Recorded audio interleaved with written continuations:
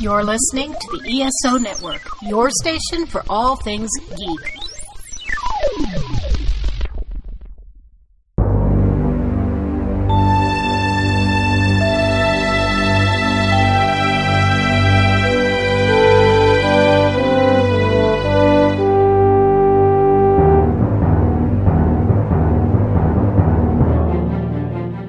Welcome back to Earth Station Trek, a show where we trek from the early days on NBC to the future on Paramount Plus and everywhere in between. I'm Charles Kelso, and it's my privilege to introduce the Earth Station Trek crew: Keith Johnson. Greetings. Alan Seiler. Aye, aye, Skipper. Dive, dive, dive. And Veronica Daschel. Hi. And we have some This Week in Trek this week, Keith. Yeah, I'm going to run through a couple of quick ones because there was a whole bunch, and I just pulled out a couple that I thought were really relevant. Just going back, most of this is all birthdays. On the 22nd of May, 1939, I'm trying to think of a line from this. Oh, Your Majesty, have you been listening? I don't even know. And then, this will give it away. Kill him. I try to do what you say, Your Majesty, but it is difficult. Kill him, kill him. And then there's a scream and a phaser blast, and then Chekhov screams and falls to the ground. That gives it away. Well, we know it's not in season 1. Right. What is it? Think earworms. Oh, is it Wrath of Khan? Yeah, and it's Captain Tyrell. Okay. Paul Winfield. Yeah. The late, great Paul Winfield was born on 22nd of May, 1939. Nice. Yeah, he was from Darmok also. I was going to say, why didn't you pull quotes from that? For some reason, Khan stuck it in my head. I also, as a complete aside, saw him in a movie about Martin Luther King back in the 70s, 80s, where he was phenomenal. He was a really, really good actor. Yeah, definitely. Okay, one more. I don't have anything to really bring this up, but I just thought it was important. The 23rd of May, 1921 was the birth date of one James Blish. Oh, wow. Yeah. Wow, nice. Yeah. Yeah, and I read something, I didn't know this. They said that for the stories that he wrote for literature, he adapted every single TOS episode except for Mud's Women, I, Mud, Shore Leave, and The Children Shall Leave. And he was working on the latter two, but then he died, and I think his wife actually finished those novelizations. But that's pretty amazing when you're talking about there was, 70, how many? 76, 77, 78? 79. 79. Yeah. Yeah, I had a bunch of the Blish novelizations when I was a kid. I love the Blish novelizations. Me too. Oh, don't we still have a bunch of them? Yes. Yes. Yeah. We've been collecting them. All right, just a couple of more here real quick. Captain, even when he doesn't say it, he does. That's Edith Keeler. That's it. Joan Collins. Yeah. Also, 23rd of May, 1933. Okay. Wow. Her two claims to fame, for those of us who are in the genre, is Edith Keeler. And for everybody else, she's probably Alexis Carrington from Dynasty. Yeah. I know it's Edith Keeler. Me too, right? Wow. 24th of May, 1960. And I really don't have a quote for this, so I'll just say it was Saru. Okay. Wow. Yeah. Birthday to one Doug Jones. I didn't know that he was, I didn't know he's as old as he was. I guess I can't remember the last time. Honestly, I've seen him without makeup on a lot. Yeah. But he stays in excellent shape, though. Yes. He does not show his age. Right. No. I thought he might have been in his 40s. I didn't know that. Yeah. And I didn't know he'd been around that long. That's pretty good. The first thing I remember seeing him in is Hocus Pocus. Mm-hmm. Oh, that's right. Oh, yeah. That's right. Okay, two more. The 27th of May, 1934. And this is no easy way to tell this without giving it away, but let's just say he didn't like the script adaptation of the story in which Edith Keeler was featured. Harlan Ellison. Oh, well, that can only be one.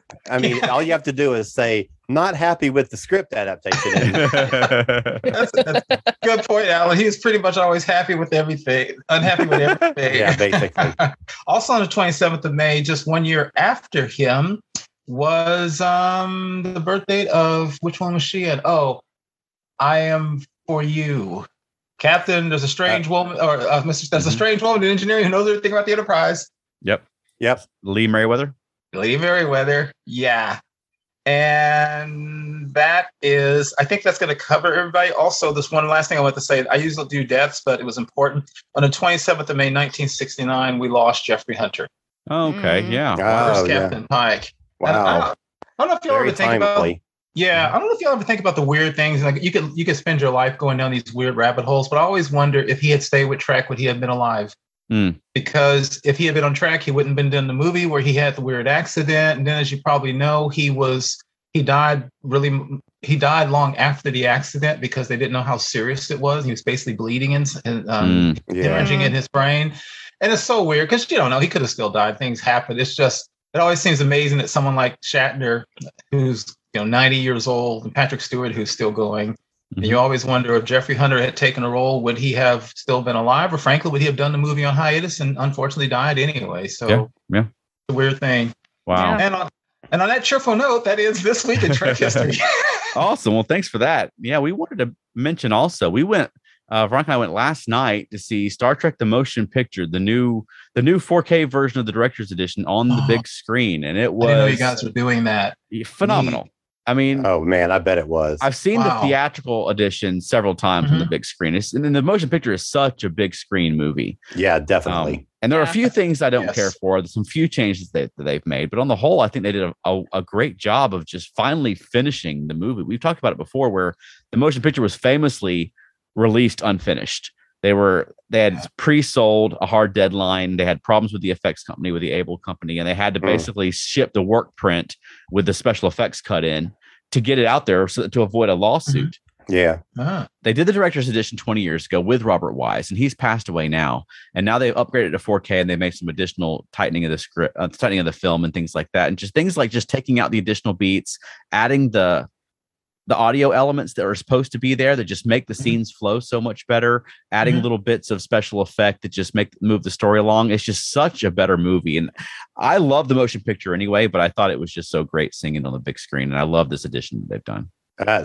I'm so excited to see it. Yeah. I need to go see that. I'm glad you reminded me of that. Veronica, were you always a fan of the motion picture? No. No. Are you? But are you now? I enjoyed it. Yeah. Good. You were really impressed by Persis Kambata. Which one was that? Ilea. Oh, yes. Oh, she was amazing. Like, yeah, she definitely is. Just the little facial expressions she would do, and you're like, she's just barely moving her face right between her eyebrows, and she was conveying so much in those little tiny movements. It was mind blowing. Agreed. And it's such a movie of its time too. Even the uniforms, even though they're futuristic, they're such 70s kind of mod uniforms. You can see that in what is it, Logan's Run and they look like Space 1999 is what they look like to me. Yes, that's right. Yeah. Yeah, it's very much a futuristic version of NASA version of Star Trek. Exactly. But, I just wanted to mention that. And if you've not seen it, I recommend checking it on Paramount Plus if you didn't get to see it in the theater, because it's great. They did a great job. Improved sound, you said also? Yes, they added a lot of sound elements that were recorded that weren't in the film. And so you get a lot of scenes in the motion picture where there's just no background audio. And it's just characters. It just makes the whole thing feel a little more stilted and a little slower than it even was. Yeah. But it just helps a lot. So I recommend seeing it. I think they did a great job with it. That's awesome. Yeah. So let's take a quick break to promote a fellow ESO Network podcast show. And then when we get back, we'll get into our discussion topic. So stay right there.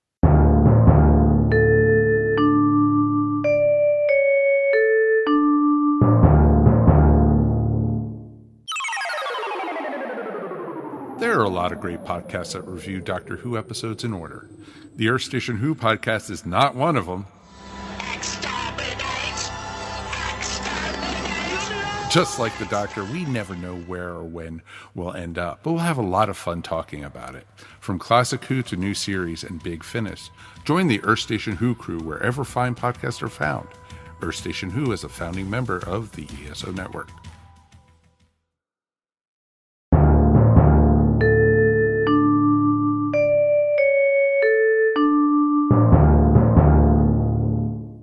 All right, so this week, given the episode we just watched of Strange New Worlds that we'll be talking about in a few minutes, we wanted to talk about our favorite space battles in Star Trek, sort of what made them great, what we love about them, and what set them apart. And does anyone have one in mind they wanted to jump out with?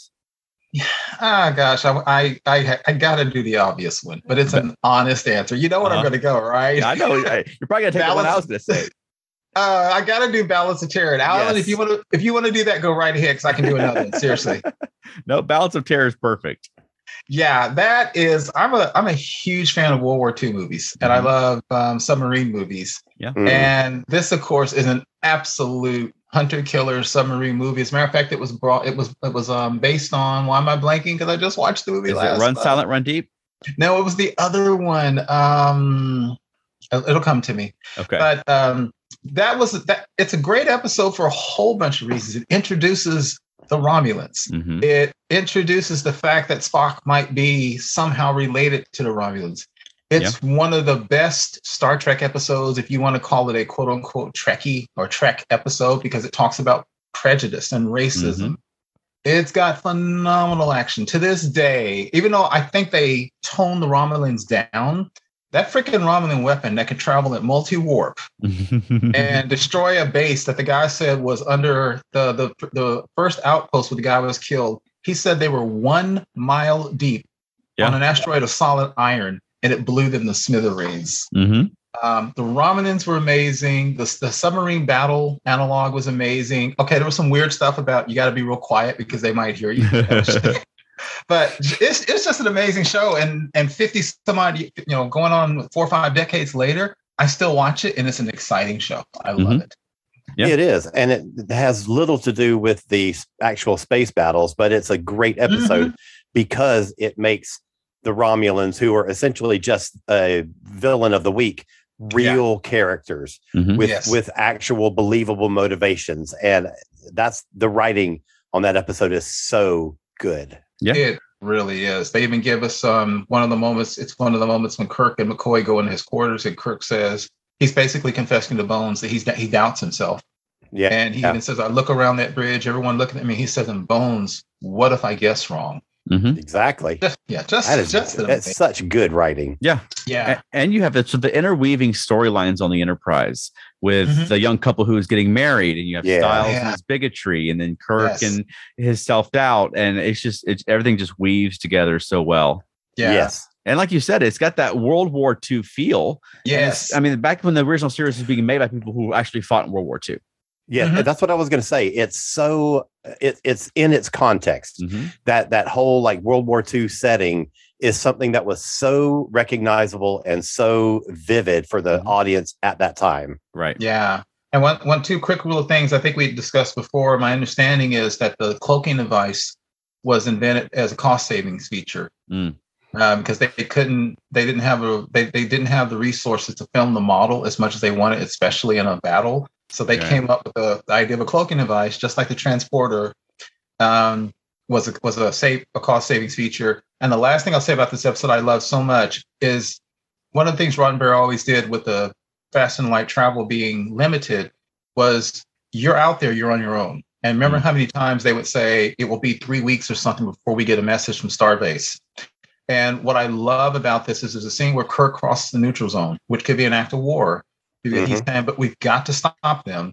And then after the entire events are over and Tomlinson is dead and all this stuff, and Kirk has made all the decisions, Uhura comes in and says, we got a message from Starfleet. They said they'll support whatever action you take. Right. He gives this bitter smile at Spock and McCoy. It's like, well, great. Yeah. And it goes back to the Enterprise being way out there. Like it was up to Kirk to figure out what they should do. You can't just call and have a real-time conversation with Base every time. He's got to make these big decisions. Right. I really liked the battle when they had to abandon DS9. Oh man. Yeah. Yes. I think you can just stop at saying DS9. Right. I honestly don't think that any movie or any series has done space battles as well as DS9 did. Agreed. Particularly from seasons 4 to 7. Yeah. And especially the last 2 seasons. There are some, and a lot of that, part of that has to do, they were still using a lot of model shots, but they were also moving into digital shots too. And you can do so much more with digital shots as far as like the fluidity of movement and the camera following a ship through other ships, as it's trying to break through a line or whatever. Just amazing. I feel like they were in just the right spot of still using models, but also pulling in with the digital and the CGI and merging them together. So it looks real, whereas a lot of the pure CGI stuff just doesn't look, doesn't feel real. Yeah, they're having to match the digital assets to the models they've been doing all these years. Exactly. But then the digital models gave them so many more options of ships and angles and things that they could do. Yeah. And like your focus on one ship is flying in and shooting at another ship. And then all of a sudden, like a third ship that's on fire just flies through the shot. I mean, it's amazing stuff. Yeah, absolutely. But I'm sorry, which episode is that one? I never get those. There's two. I can never get those names straight. The one where is this? Yeah, when they abandon the station, Veronica. Is that the one when? Is that when Cisco leaves the station and he leaves his baseball behind? Yeah, yes. I have no idea what the episode is called. Yeah, because that's the one with the next season starts with. It's like what 6 weeks or 6 months later, and they are just devastated. Yeah, it's 3 months. So basically, the summer break between seasons is like real time. There's a 3 month break between, until the start of the next season. Right. And you're right. They are on the run. They are ragtag at that point. And it's good to watch them back to back because you see that that difference, like how much difference that time has made. And it's so good. And Alan, you said something interesting about them flying through because the battle that comes later in the next season is when they retake the station. Yeah, that's when the prophets take all the Dominion ships and move them elsewhere. And that's that scene where they're in trouble. And there's the Defiant, and then out of nowhere in comes Worf and the fleet, and it looks like they come out of somebody's sunlight, like they're coming out of the sun. They come in an angle, and then when the Defiant gets away, there's like 3 or 4 Klingon ships behind it. And you see them zooming, and they one by one they get destroyed. And of course, only the Defiant comes out. I mean, just amazing. Yeah, and there was something that DS9 did so well. I think really any space battle. I mean, it's not just the technical aspect of composing the shots, but investing you in what's going on and investing you in the characters. Agreed. Knowing that they're having to abandon DS9 while half of the characters have to stay behind. Yes. Or the fight to get the station back after you've been watching the Dominion in charge of the station for all these 6 episodes or whatever. I mean, it gets you so involved in it that you care what's going on. It's not just a bunch of pew pew, and it's done really well, the pew pew, but you care about the characters that are on these ships. Yeah. And I think jumping back a little bit to the beginning of season 4, where they're basically reinforcing all the armaments on DS9 to fend off whatever, this attack that is coming. The Klingons want the station, and the Dominion's on the way, and all this kind of stuff. And they're basically upping the arms. And what a great scene that is. And of course, they filter that into the title sequence. Right. Where all these new armaments that we've never seen before. And all of a sudden, rather than like a sitting target, DS9 has got teeth. Yeah. Absolutely. Yeah. And the addition of the Defiant is a big part of that as well. Oh, yeah. That it just makes them more mobile around that area and around the station. Yeah. And the Defiant was a very mobile ship. I mean, it flies more like a fighter than a lot of the starships we've seen before had. Both of the Enterprise really are like, big frigates or something, exactly. Very naval. But then all of a sudden you're in the Defiant and you're zooming around ships, Right. Yeah, it is awesome. And one quick thing about those battles you brought up, Veronica, we were talking about World War II. And again, I can't remember which ones it were. Remember, they were having some problems with communications in the ship. So they ended up going throwback where they had NOG, basic relay communications from the bridge down to engineering and stuff. Yeah. Just like you see in a naval battle from World War II. Well, I think it works really well when they do that throwback. It's World War II, but it's also like Horatio Hornblower when they mix that naval combat element in, and I think it works just really well. They did that in Wrath of Khan when because Nicholas Meyer is a big Horatio Hornblower guy, and that battle with Khan at the Mutaro Nebula was very much like that, where it was like 2 ships facing off. Yeah. And that's exactly where I was going to go with this, because I think that Wrath of Khan really kind of sets the template for everything that Star Trek does after that point, as far as like the way that you're dealing with ships in space. Because, like the beginning of Next Gen, they were working with whatever budget they had. And a lot of the space battles were 2 stationary ships just kind of sitting there and pew-pewing at each other. Yeah. And there wasn't any movement and there wasn't a lot of, action. Right. And so Wrath of Khan, even though Next Gen didn't really get the opportunity until quite a few seasons in to do the kind of space battles that Wrath of Khan set up, Wrath of Khan is where all that stuff starts. And I think that it most closely relates to the episode that we're going to be talking about. You're watching Memento Mori and you're like, this is exactly like, this is an updated version of what we saw in Wrath of Khan. It's that same cat and mouse.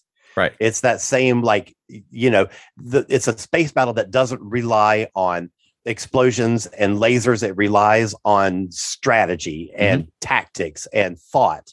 Yeah. And it's so good. Well said. Yeah.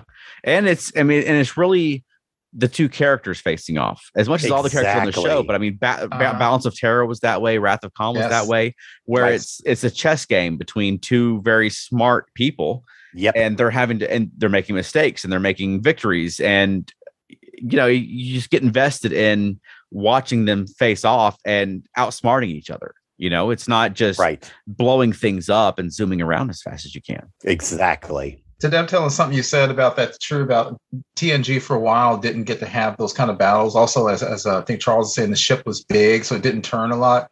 But one of my absolute favorite episodes of all time was Yesterday's Enterprise. Oh, of course. And yet the battle at the end has been called one of the longest, slowest battles in history. Remember, you see the wormhole, the vortex right there, and they're just going real slow and just boom, boom, boom, boom. Oh my gosh, it's taking a long time to get there because you're right. But they couldn't make it as a dynamic as they wanted to, I think. I read that they had some issues with that later on. Yeah. But it was also in the script, right? That they couldn't go to warp. They were only able to go as fast as they were going. Yeah, they were going. So it was supposed to ramp up the tension of, are they going to get blown out of the sky before they reach the end point? Yeah. I also love some of the stuff they did on Voyager with Voyager and the Borg ship and the big Borg. They did sort of bigger and bigger Borg environments as they went along with Unimatrixes and things like that. Right. But as they got into the digital realm of being able to create all these crazy things, and I think they did a great job of sort of integrating the Star Trek look into it. And, doing these great shots of Voyager sort of facing off against Borg ships and Borg fleets. And we were just last week talking about Scorpion a little bit. And, just that, you go from a model of a Borg ship and then all of a sudden you've got bunches of Borg ships. You know what I mean? You've got exploding things and stuff coming out of them. And, you got the 8472 flying in. I think Voyager also did a really good job. They didn't have big fleets like the big Starfleet fleets like DS9 did, but they had big fleets of the Borg fleets and the big, like I said, the Borg, Unimatrixes and things like that. Right. Agreed. Right. I also want to hit Enterprise and particularly season 3 and particularly the last 3 or 4 episodes where the Xindi War is reaching its climax, and it's pretty much all digital at that point, but I think there's some really amazing space choreography, ship choreography that happens in those and I think it's just amazing. I really love watching those episodes, and I get so caught up in it. I love pew pew. I mean, I really like the cat and mouse thing, and I like the chess game of it, and I like the outthinking your enemy. But I also just want to see some ships blowing up. Yeah. What's that? I know you got. What's that? Is it Vartok? That guy who sings about? That's not the guy. There's a guy who sings all those crazy Star Trek songs, like the one he says, "We just make SHIT up." You know that guy? I don't know. Okay, I got to send you a link. You've got to hear this guy. He's amazing. Okay. But Alan, what you were saying about that made me think of that, because when we're talking about that Enterprise stuff, also when they had those battles, the Xindi were this race of several different types of species. Right. You remember the Aquarians,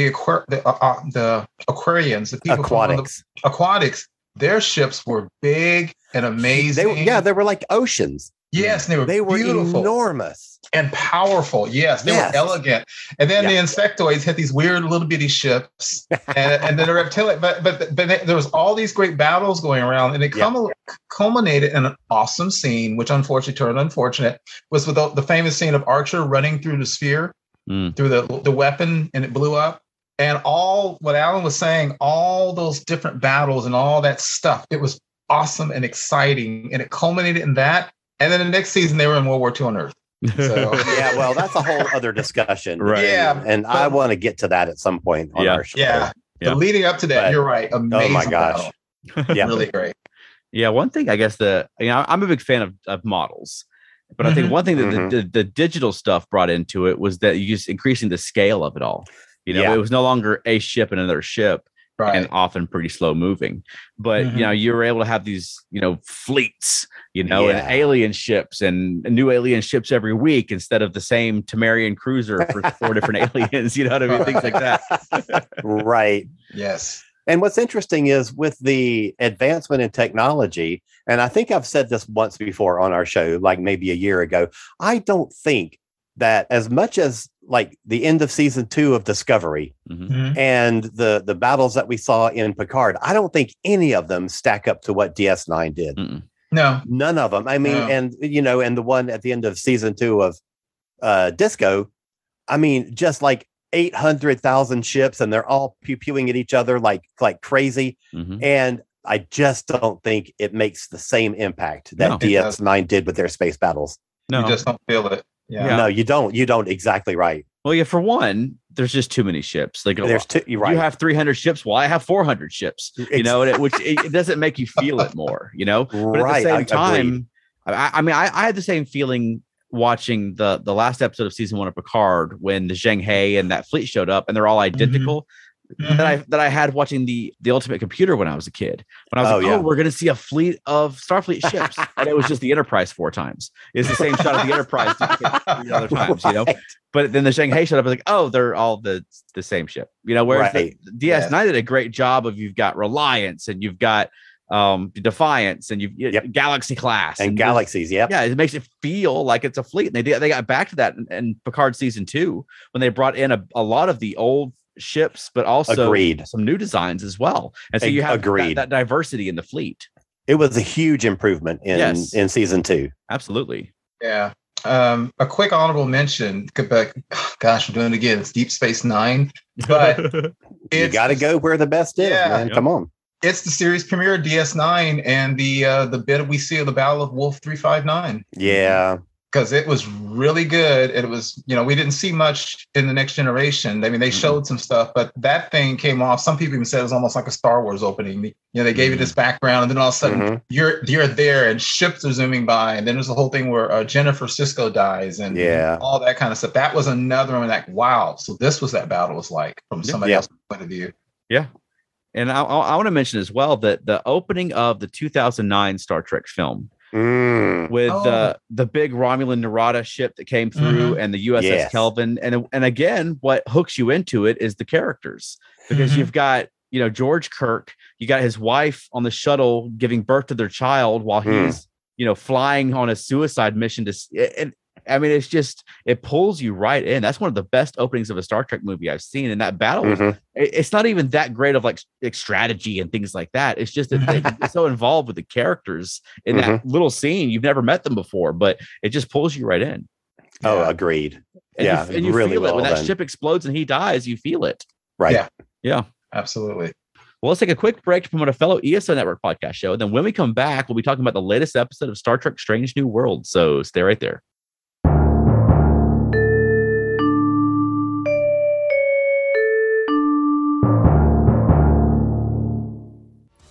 Okay, promo for the Flopcast. Let's go. First, I need an adjective. Naked. Need a noun. Wombat. Place. Woonsocket, Rhode Island. Number. 251. Okay then, the Flopcast is a naked podcast about cartoons, music, comics, movies, and wombats. Find us on the ESO Network and flopcast.net. Go ahead and listen to it in Woonsocket, Rhode Island, 251 times.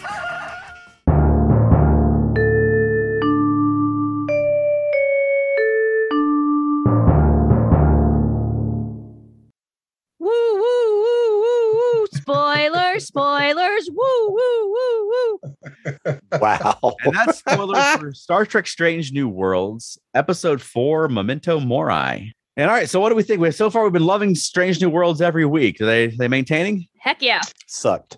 Yeah. No, I'm kidding. I'm kidding. Totally. Boot off the podcast.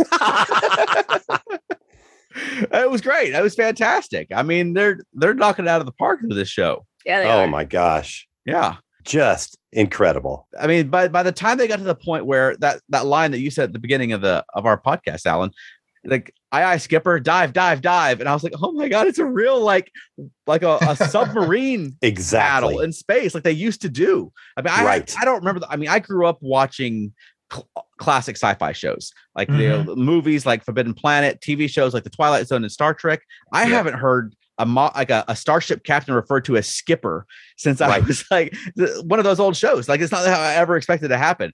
But yeah, I mean, it's just a genuine like old fashioned like submarine battle in space, but done in a modern way. And I thought it was great.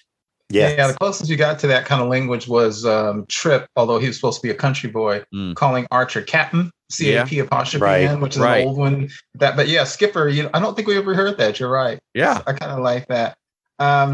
I'm liking Ortega's. Her shtick is not getting on my nerves. And I heard some people say, was that going to get old? But so far I'm liking it. Like she says, yeah, okay, fly into the gas giant that'll probably crush you to death. Sure, why not? Black hole. How big of a black hole? I kind of like her. She's the best. Yep. She's my favorite character. There's a reoccurring thing going through this episode where it seemed like every time Spock would say like, well, we could do this, but we might die. And Pike would be like, great idea. Let's do it. I know. Yeah.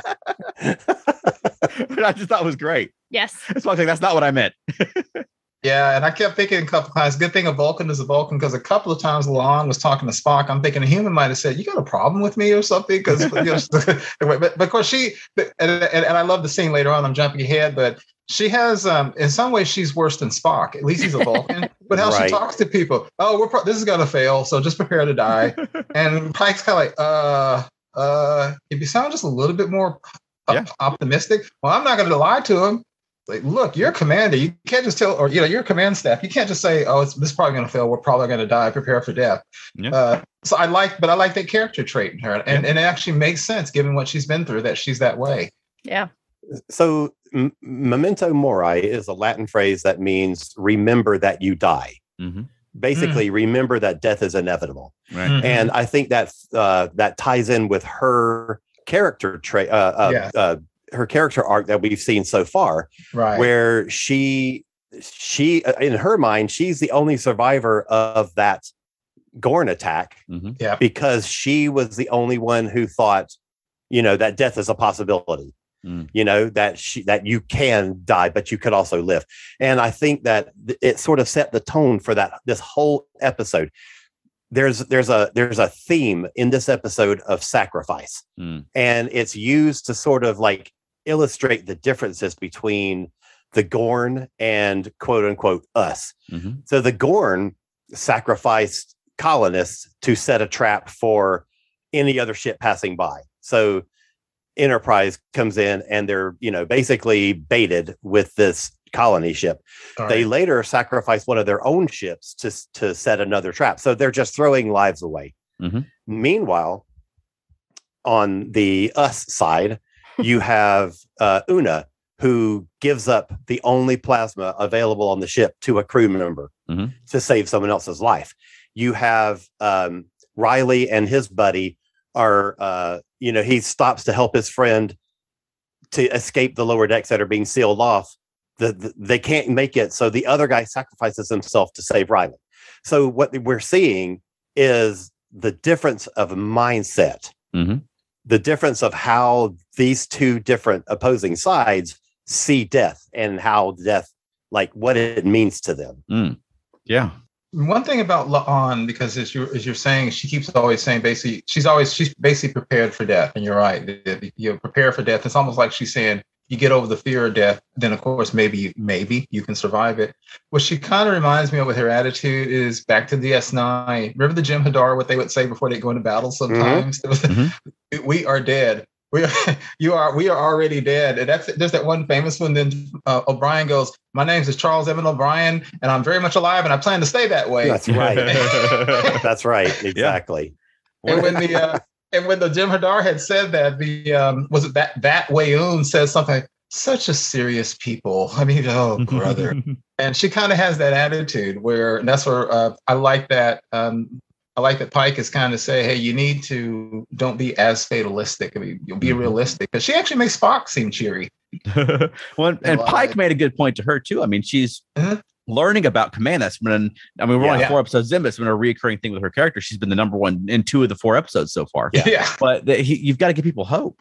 Like if they don't believe a miracle is going to happen, they're not going to make one happen for you. Yeah. Exactly. Right.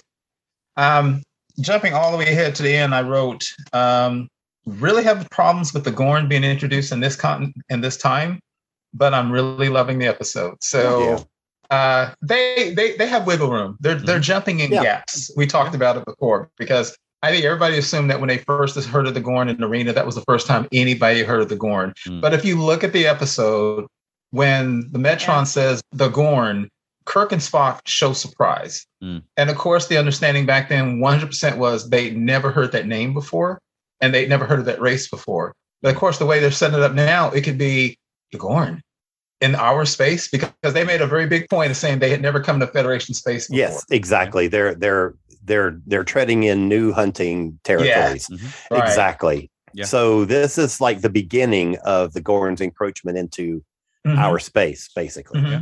And another thing in Arena 2, they had, Kirk was asking Spock, what do we know about this region of space? And Spock was like, nothing concrete, more like space legends.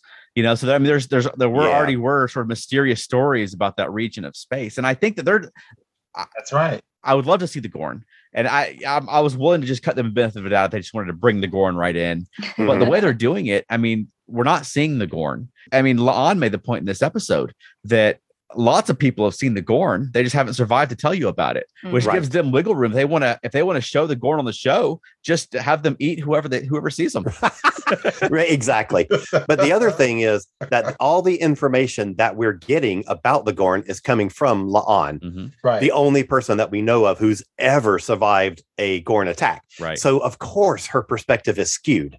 Of course she sees them as monsters because she has seen death at their hands, so, it's very possible that, and the thing that I really loved about that was her take on Star Trek philosophy or Starfleet philosophy. Yeah. If you get to know someone, you can make them your friend. Well, that's not true because the Gorn are evil. They're monsters. And I think it's so interesting that she has that sort of personal belief, at least about this one species that doesn't hold up against Starfleet philosophy. And I think that's going to make a really interesting character arc for her, where she may, if the Gorn are going to be recurring, that's going to put her at odds with, Starfleet teachings. And I think that's fascinating. Yeah. Yeah. They also opened up a very interesting Star Trek potential dilemma, which is that Star Trek has always, I think, has pretty much always said that no species is pure evil. That at some point in time, you can always find some good in them. And I keep quoting this, but Akiva Goldsman, I read another interview with him. He is still saying that the Gorn are monsters, they're evil, and there is no sympathy for him. That's a very interesting Star Trek thing to take, where you're trying to say a race is completely irredeemable. Not saying it's wrong, it's just a very interesting take.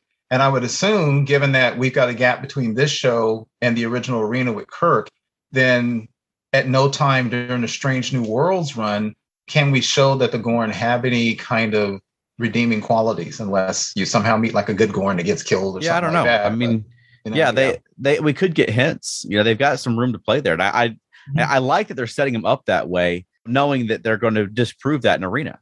That 10 years in the future, we'll find that maybe we're wrong about them. Maybe we didn't understand. So I think it's fine if now they decide that no, all of our encounters with the Gorn are going to be that they're pure evil and they're unstoppable, because then that preserves that revelation that Kirk has in Arena.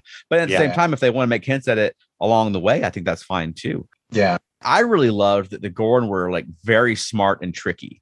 They're luring you into traps and lying in wait, trap after trap. Because that's what they did in Arena. First off, they came in and they just annihilated that colony without a word. Men, women, children, everybody. And then they lured in the Enterprise and tricked them down there. Yeah. I had the thought today, which is saying something that I can look at an episode that I've loved my entire life in a different way. When they had that battle with the Gorn, and then the Gorn ship just takes off, and the Enterprise just in hot pursuit right after, faster and faster and faster. And then after I watched this episode today, I was like, you know what? Until the Metron stepped in, I bet the Gorn were leading Kirk into a trap. They were goading, because that would be totally consistent with the way they had trapped them on Cestus 3. And I bet that, I mean, the Metrons probably saved Kirk's life by making him slow down and realize that the Gorn weren't per evil, and maybe he shouldn't be in this hot pursuit and ready to kill, because maybe he was about to be killed. Mm-hmm. That's right. Yeah, that's a great point. Yeah, because you can't tell. It seems that it looks like the Gorn technology is at least as equal to Starfleet's, because you remember in that episode, Scotty said they may be faster than us, and they weren't. He wasn't gaining on them meaningfully. Right. So you're right. They were just far enough ahead. But remember, he went to warp 6, warp 7. I think he even went to warp 8, and it was one of those. He said, "Go warp 8," and then they played it dong. And the whole everybody in the bridge looked at like, "Oh my god!" It was such a great thing. Oh, but, the ships were interesting. Yeah. They were really interesting. I couldn't really make heads or tails what they were supposed to look like, and I heard that was the idea. Yeah. I like how they move. The way they move through space is different than what we're used to. They sort of spin their way through space, and they have that sort of pronged look to them. I thought they were neat, though. They're very alien looking. Yep. Yeah. Agreed. I really liked all of the stories that were going on, and how they were having this giant space battle, but there was interpersonal stories going on that were pulling from past episodes and giving you new information about characters and further expanding characters, in addition to the pew pew battle. Right. Yeah, one of the things I thought they did well, I don't know if y'all remember, but there was an episode of TNG. It's when Dr. Pulaski was there, and I can't remember. Gosh, I should remember. There was something going on in the ship where a whole bunch of people were injured, and there was this really weird scene where Pulaski is having to tell one of her male nurses or orderlies to splint a man's arm because he said the bone knitter is broken, right? Yeah. And then here's the thing that amazed me. She says a splint. The guy literally says a what? Yep. As if they're so advanced. And then she literally says a splint. You take two pieces of wood and you do blah, blah, blah. And the guy goes, that's not practicing medicine. And I'll never forget. And she tells him, go ahead and do it. Well, they were trying to say they're so far advanced that guy who works in the medical field doesn't remember how to do a splint. Right. And then she tells him to go try and do it anyway. I said that because I thought that they did a much better job this time when they lost their supplies and all their bone knitters and wound knitters. And they were old-fashioned needle and thread. And it wasn't like, oh, I've never done this before. But he said something like, you wanted to practice your anthro something, or what was it? I thought he said archaeological. Archaeological medicine. Yeah. But it's not like she said, I've never heard of that before. And she didn't even protest. Next thing you know, they're sewing people up. I thought that was really cool. I did too. Yeah, because he's sometimes... Like, how are you at sewing? Aces. Luckily. Yeah. It sounded more like a question almost when she said it. Yeah, well, that's true. Yeah, that's true. Aces. But what choice do you have? Yeah. One thing I love about this being like an old-fashioned, not old-fashioned, but it's sort of in the sense that it's an ensemble show, is that you focus on different characters each week, but also just that you can pair up different characters each week. And this week we got Uhura and Hemmer paired together, which I thought was great. I thought they were great together, and I love. Agreed. I mean, we know that Uhura is more of an engineering role on the original series. I've talked about that before, but her sort of finding that on that show. Yes. I mean, it seemed like she's sort of finding that's her niche, that ties in well with what she enjoys to do, is something that she's good at.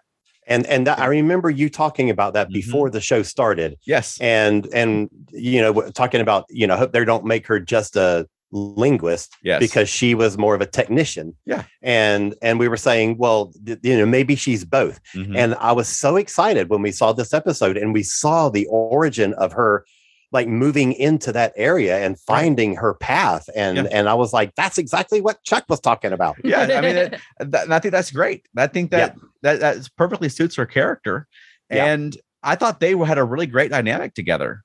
Yeah, definitely. Yeah. He is so smarmy and sarcastic. And she seems to have like almost total photographic recall. So when she starts then he's like, okay. But then him being him, he still gets a little thing as like, oh, you're not trying to ingratiate yourself to me or something. He says something like that. But later on, I thought it was pretty cool. And Charles, to your point about Uhura, you're right. I forget the episode, But remember the episode of the original series that she was up under the console with like that laser tool, and she was telling Spock this is very delicate work, and he said, "I can think of no one better qualified to do it." Right. You're right. Yep. That's the Uhura we got there. And that's the Uhura I would like to have seen more of on the original series. Yes, agreed. I agree with that too. So I want to talk real quick about Hemmer, because so far, he wasn't really in the first episode. In the second and third episodes, really all we saw was the gruff sort of Odo-ish character, who is a super genius and sort of lords it over the other characters and knows he's a genius and all that stuff. And I just haven't felt like he was very much of a character. Like he just seemed kind of two-dimensional. But I feel like we got a real hook into who he is in this episode when he and Uhura are talking. And there were two lines that I thought really gave us what's going to become maybe a good arc for him. The first one about him being a pacifist. The first one is, I will not fight for Starfleet, but I will defend its ideals. And the second one is, pacifism is not passivity. It's the active protection of life. And I thought that was so interesting. Yeah. So like with La'an possibly being at odds with her philosophy of the Gorn being different than Starfleet's philosophy of first contact, this puts him at odds with, in a sense, with what Starfleet might have to do or might ask him to do. But as long as he thinks of it in a certain way, as long as he thinks of it as, I have to fight because I am protecting life. I think that's going to put him in some really interesting moral dilemmas that I'm looking forward to seeing fleshed out some more. Yeah. I mean, Spock had that sometimes too, but not probably to the same extent. But that there were times when Kirk would turn to Spock and say, Mr. Spock, we may be expected to kill. Yeah. Because he's not so, and Spock would, do what he had to do.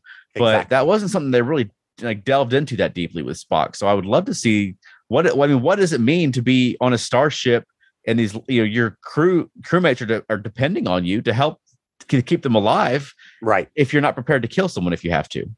I also want to see, debriefing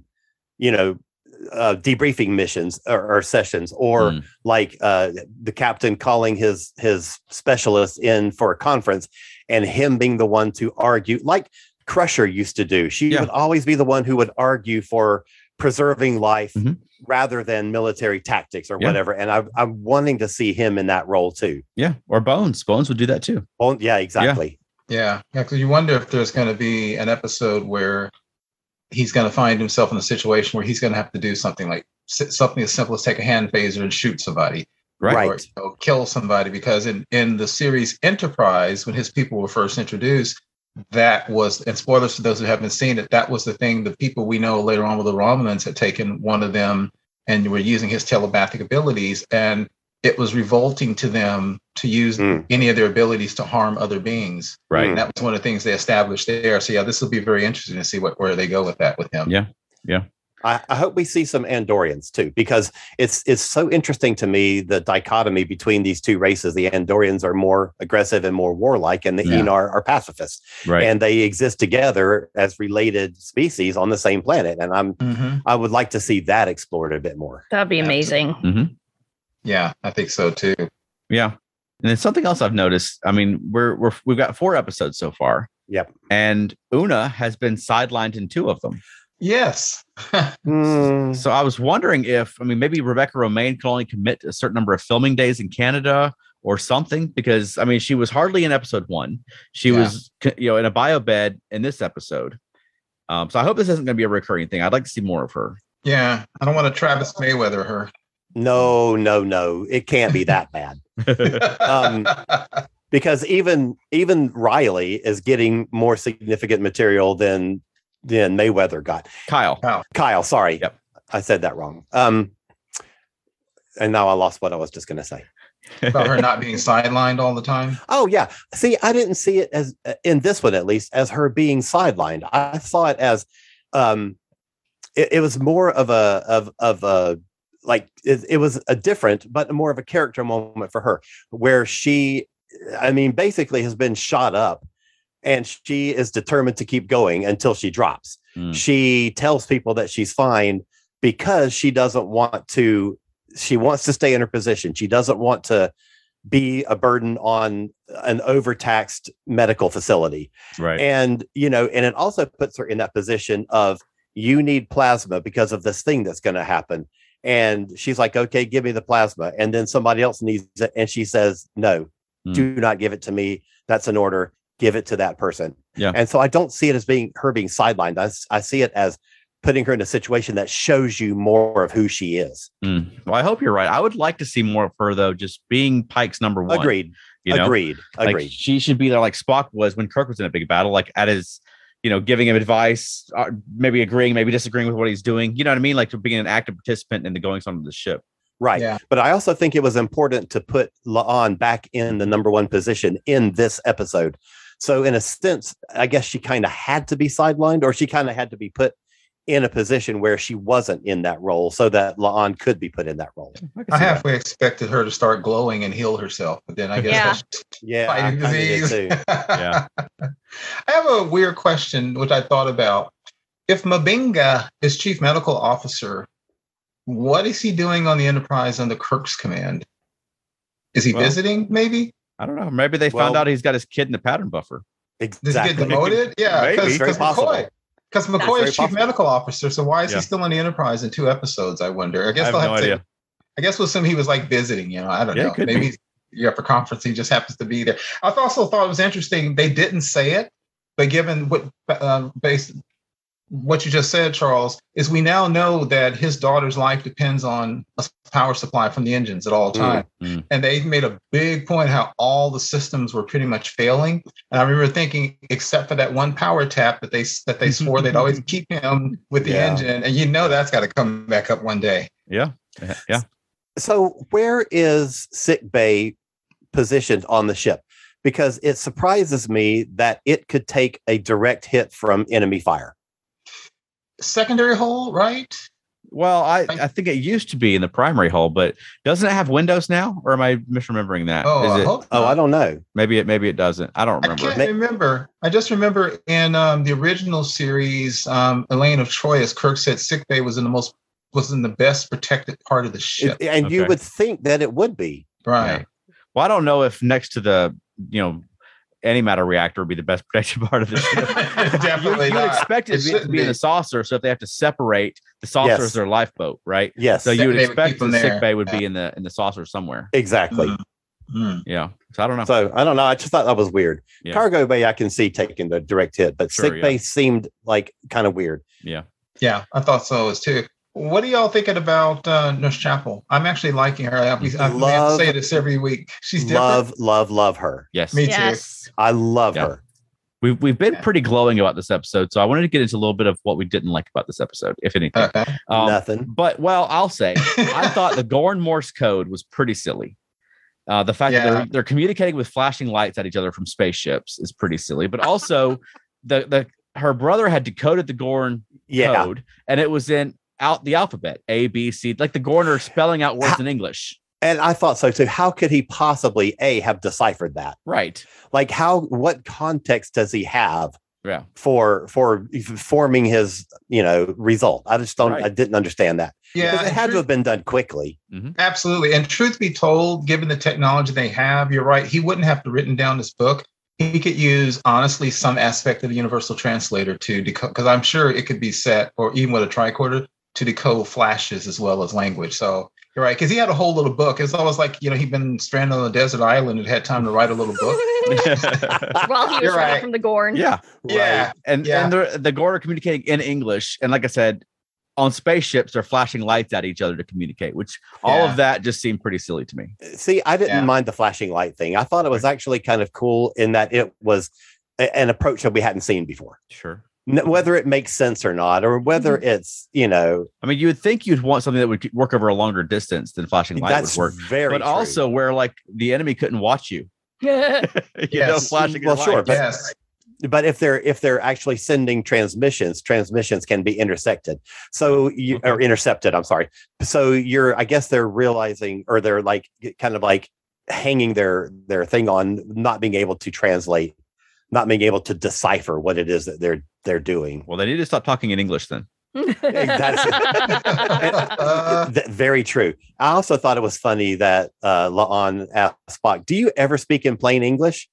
No, he speaks in plain Vulcan, and the UT is doing the work for him. Right. Yeah. Even though it worked, I thought that, and it was fine, it didn't break the show for me. I thought that piling on the fact that the black hole was pretty much breaking up the brown dwarf when they happened to be there was a little much. Yeah, because that was well timed. Yeah, black holes can last for a million years. They're like, oh, we got to get this going. So I thought that was wild. Yeah. Of course, the day they were having, that would be just their luck. You know, it's been here for a billion years, and today's the day it falls apart. Yeah. And I'm gonna go ahead and do this. I debated saying this and opening myself up for the "Here you go again," but there was a rare mistake when Spock said that an object falling to a black hole falls faster than the red light coming out. Okay, that ain't true. No. The speed of light is the speed of light. It just stretches it out to make it. So he said that it was the ship falls in faster than the light climbs out.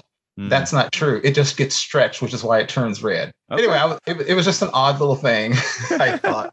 Awesome. And a personal pet peeve for the guy who doesn't love the Abramsverse, Charles, you talk about those ships. I wrote down, oh my God, not more of these little spinny, twirly ships that we've had since Spock's little. I really hate that. I hate that aesthetic. It's just not a track aesthetic for me, and I don't want to be that. This is not track. They just don't work for me. But it's fine, because then I saw the big Gorn ships, and I thought, wow, those are different. Yeah. So there's two aspects that we haven't talked about yet that I really want to get to if we have time. And the first one is the mind meld. Ah, yes. And seeing that little bit of La'an's backstory. Yeah. What was your reaction to that? My first thought was that I believe Spock said in Dagger of the Mind he'd never mind melded with a human before. So I'm going to let that go. Yes. They got a lot of seasons with Spock they're planning to do. I'm sure he's going to mind meld with more people. Exactly. But I did like using the mind meld to see more of her backstory. I think that the kids that were playing, the kids were great. I think it's really interesting that I was expecting her, like the Khan thing to be her thing. And the Gorn thing has been more her thing than the Khan thing even was in the first 4 episodes. Yeah. Agreed. Like, she's more defined by this experience with the Gorn than the fact that she was bullied because she was related to Khan. Yeah. Did you notice that she was Noonien Singh again this week? Yes. I noticed like, that. what are they doing with this name? I don't get it. I don't know. Last week we were just talking about how they changed her name to Noonien and even re-edited the recap. Yes. And then this week they're like Noonien Singh. Like, well, all right. Yeah. Well, whatever. Hey, can we, since she survived, but she did survive, was the understanding she knows what a Gorn looks like? Yeah, she does. I think she can't remember what a Gorn looks like. Okay. And I don't think she probably saw it clearly. Right. Okay. Because and the way that she recognized, and the little girl didn't see it clearly, the way she recognized what it was by the little girl making the clicking noises. Clicking. Okay. So that's how they will hold, kind of like what Enterprise did with the Romulans. That's how they will hold on to. Maybe no one's ever really seen it fully or knows about it. Right. And I agree with you, Charles. And this is, I think, going to be an ongoing complaint of mine, which is some of the canon and continuity breaking that they do. It irritates me only because I feel that they say, this is cool, so let's just plug it in here because it's cool. And I really think you need to try a little bit more to establish continuity. It's not a problem. But I agree with you about the mind meld, because I'm like, just because mind meld is cool, I wish you would leave it where it was first introduced. That's my personal opinion. But that being said, I also thought it was cool because you rarely see this. They did something you rarely see. She saw some of Spock's mind.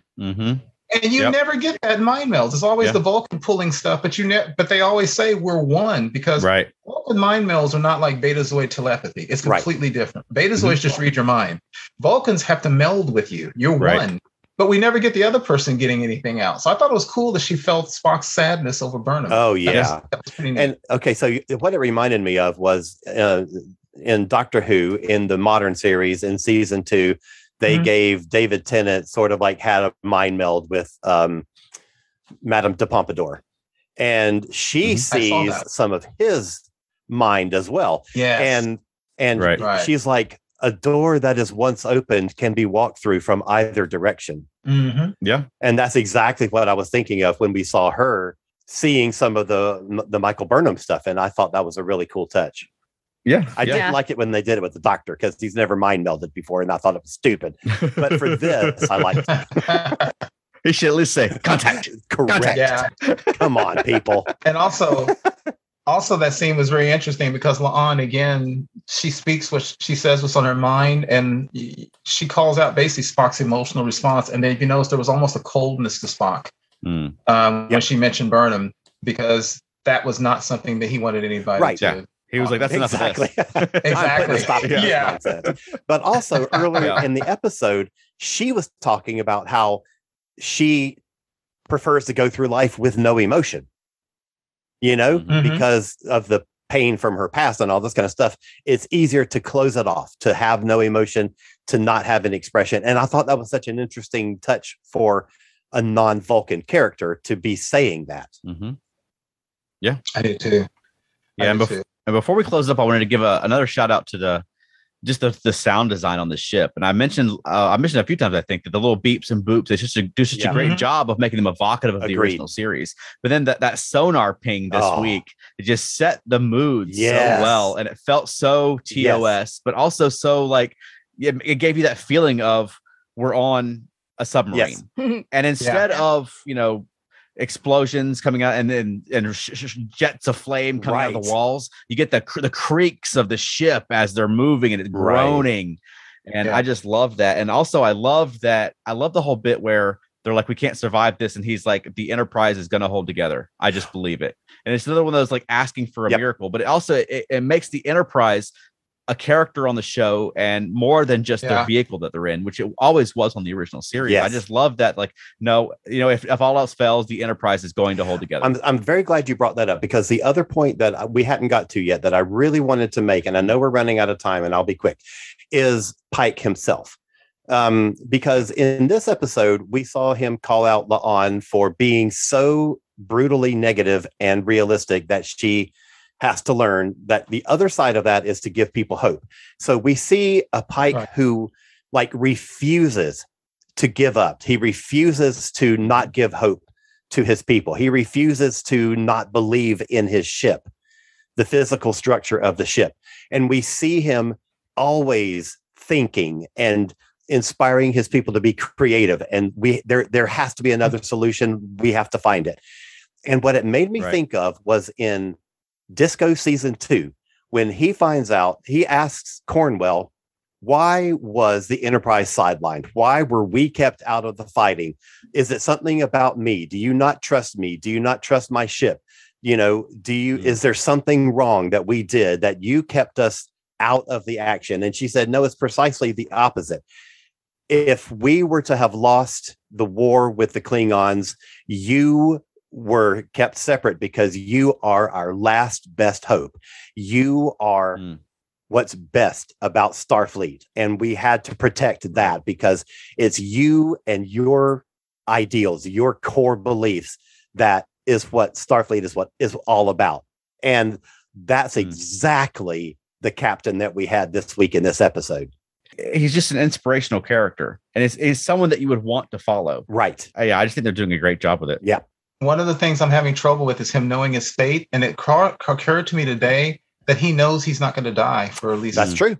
So he knows he's going to live for 10 years before he gets in a wheelchair. So to me, it takes away some of the agency because he knows they're going to survive, or at least he will. Anyway, that's that was kind of a weird thing to me. Yeah. So that's the reason I don't like that, because I just don't like the fact he knows his fate is coming.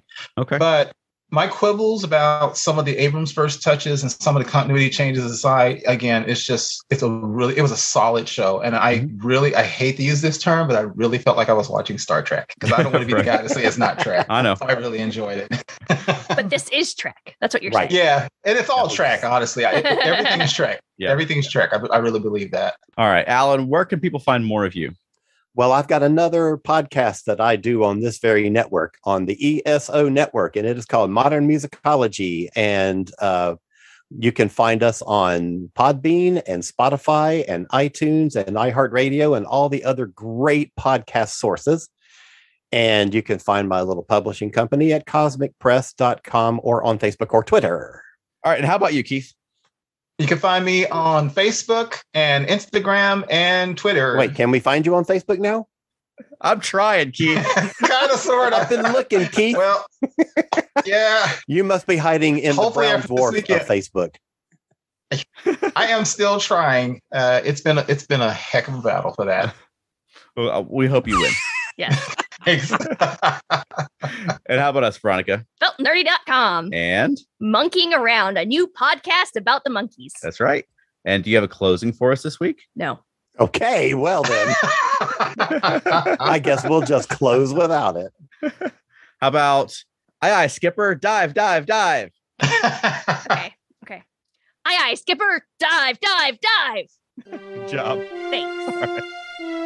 Thank you for listening to Earth Station Trek. If you enjoyed the show, please subscribe on your favorite podcast platform. Give us a positive rating. You can also send us feedback at earthstationtrek@gmail.com. You can join in the fun on our Facebook group or follow us on Twitter. You can also visit us online at earthstationtrek.podbean.com. We'll see you next time. Live long and prosper.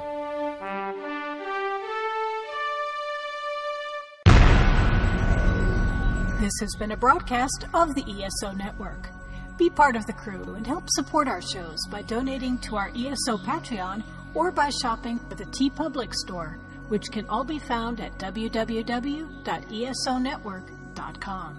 The ESO Network, your station for all things geek.